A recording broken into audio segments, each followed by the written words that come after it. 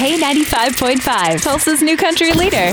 From Tulsa to Nashville, if it's happening in country music, you hear it first with Cait and Bradley's Country Now. It's brought to you by River Spirit Casino Resort. Kane Brown is set to receive a distinguished honor from the Boys and Girls Club of America. He is this year's recipient of the Champion of Youth Award, which recognizes his contributions to the club in the last year. So you may remember us talking about last year, he gave a generous donation to renovate a gym in Cleveland, Ohio. He upgraded some facilities in Chattanooga, Tennessee, doing a lot of work for them. And he will receive this award at the 75th National Youth of the Year Gala on October 13th. Fun times with Kane. You may have caught the season finale of America's Got Talent. Chapel Hart teamed up with Darius Rucker for a cover of Bonnie Raitt's Something to Talk About. Well, Darius has revealed his next single is going to be with Chapel Hart. The trio are featured vocalists on a track called Old Church Hymn on Darius's new album, and the single is set to be released next Friday, September 30th. Get some God in your life, Darius. Good job.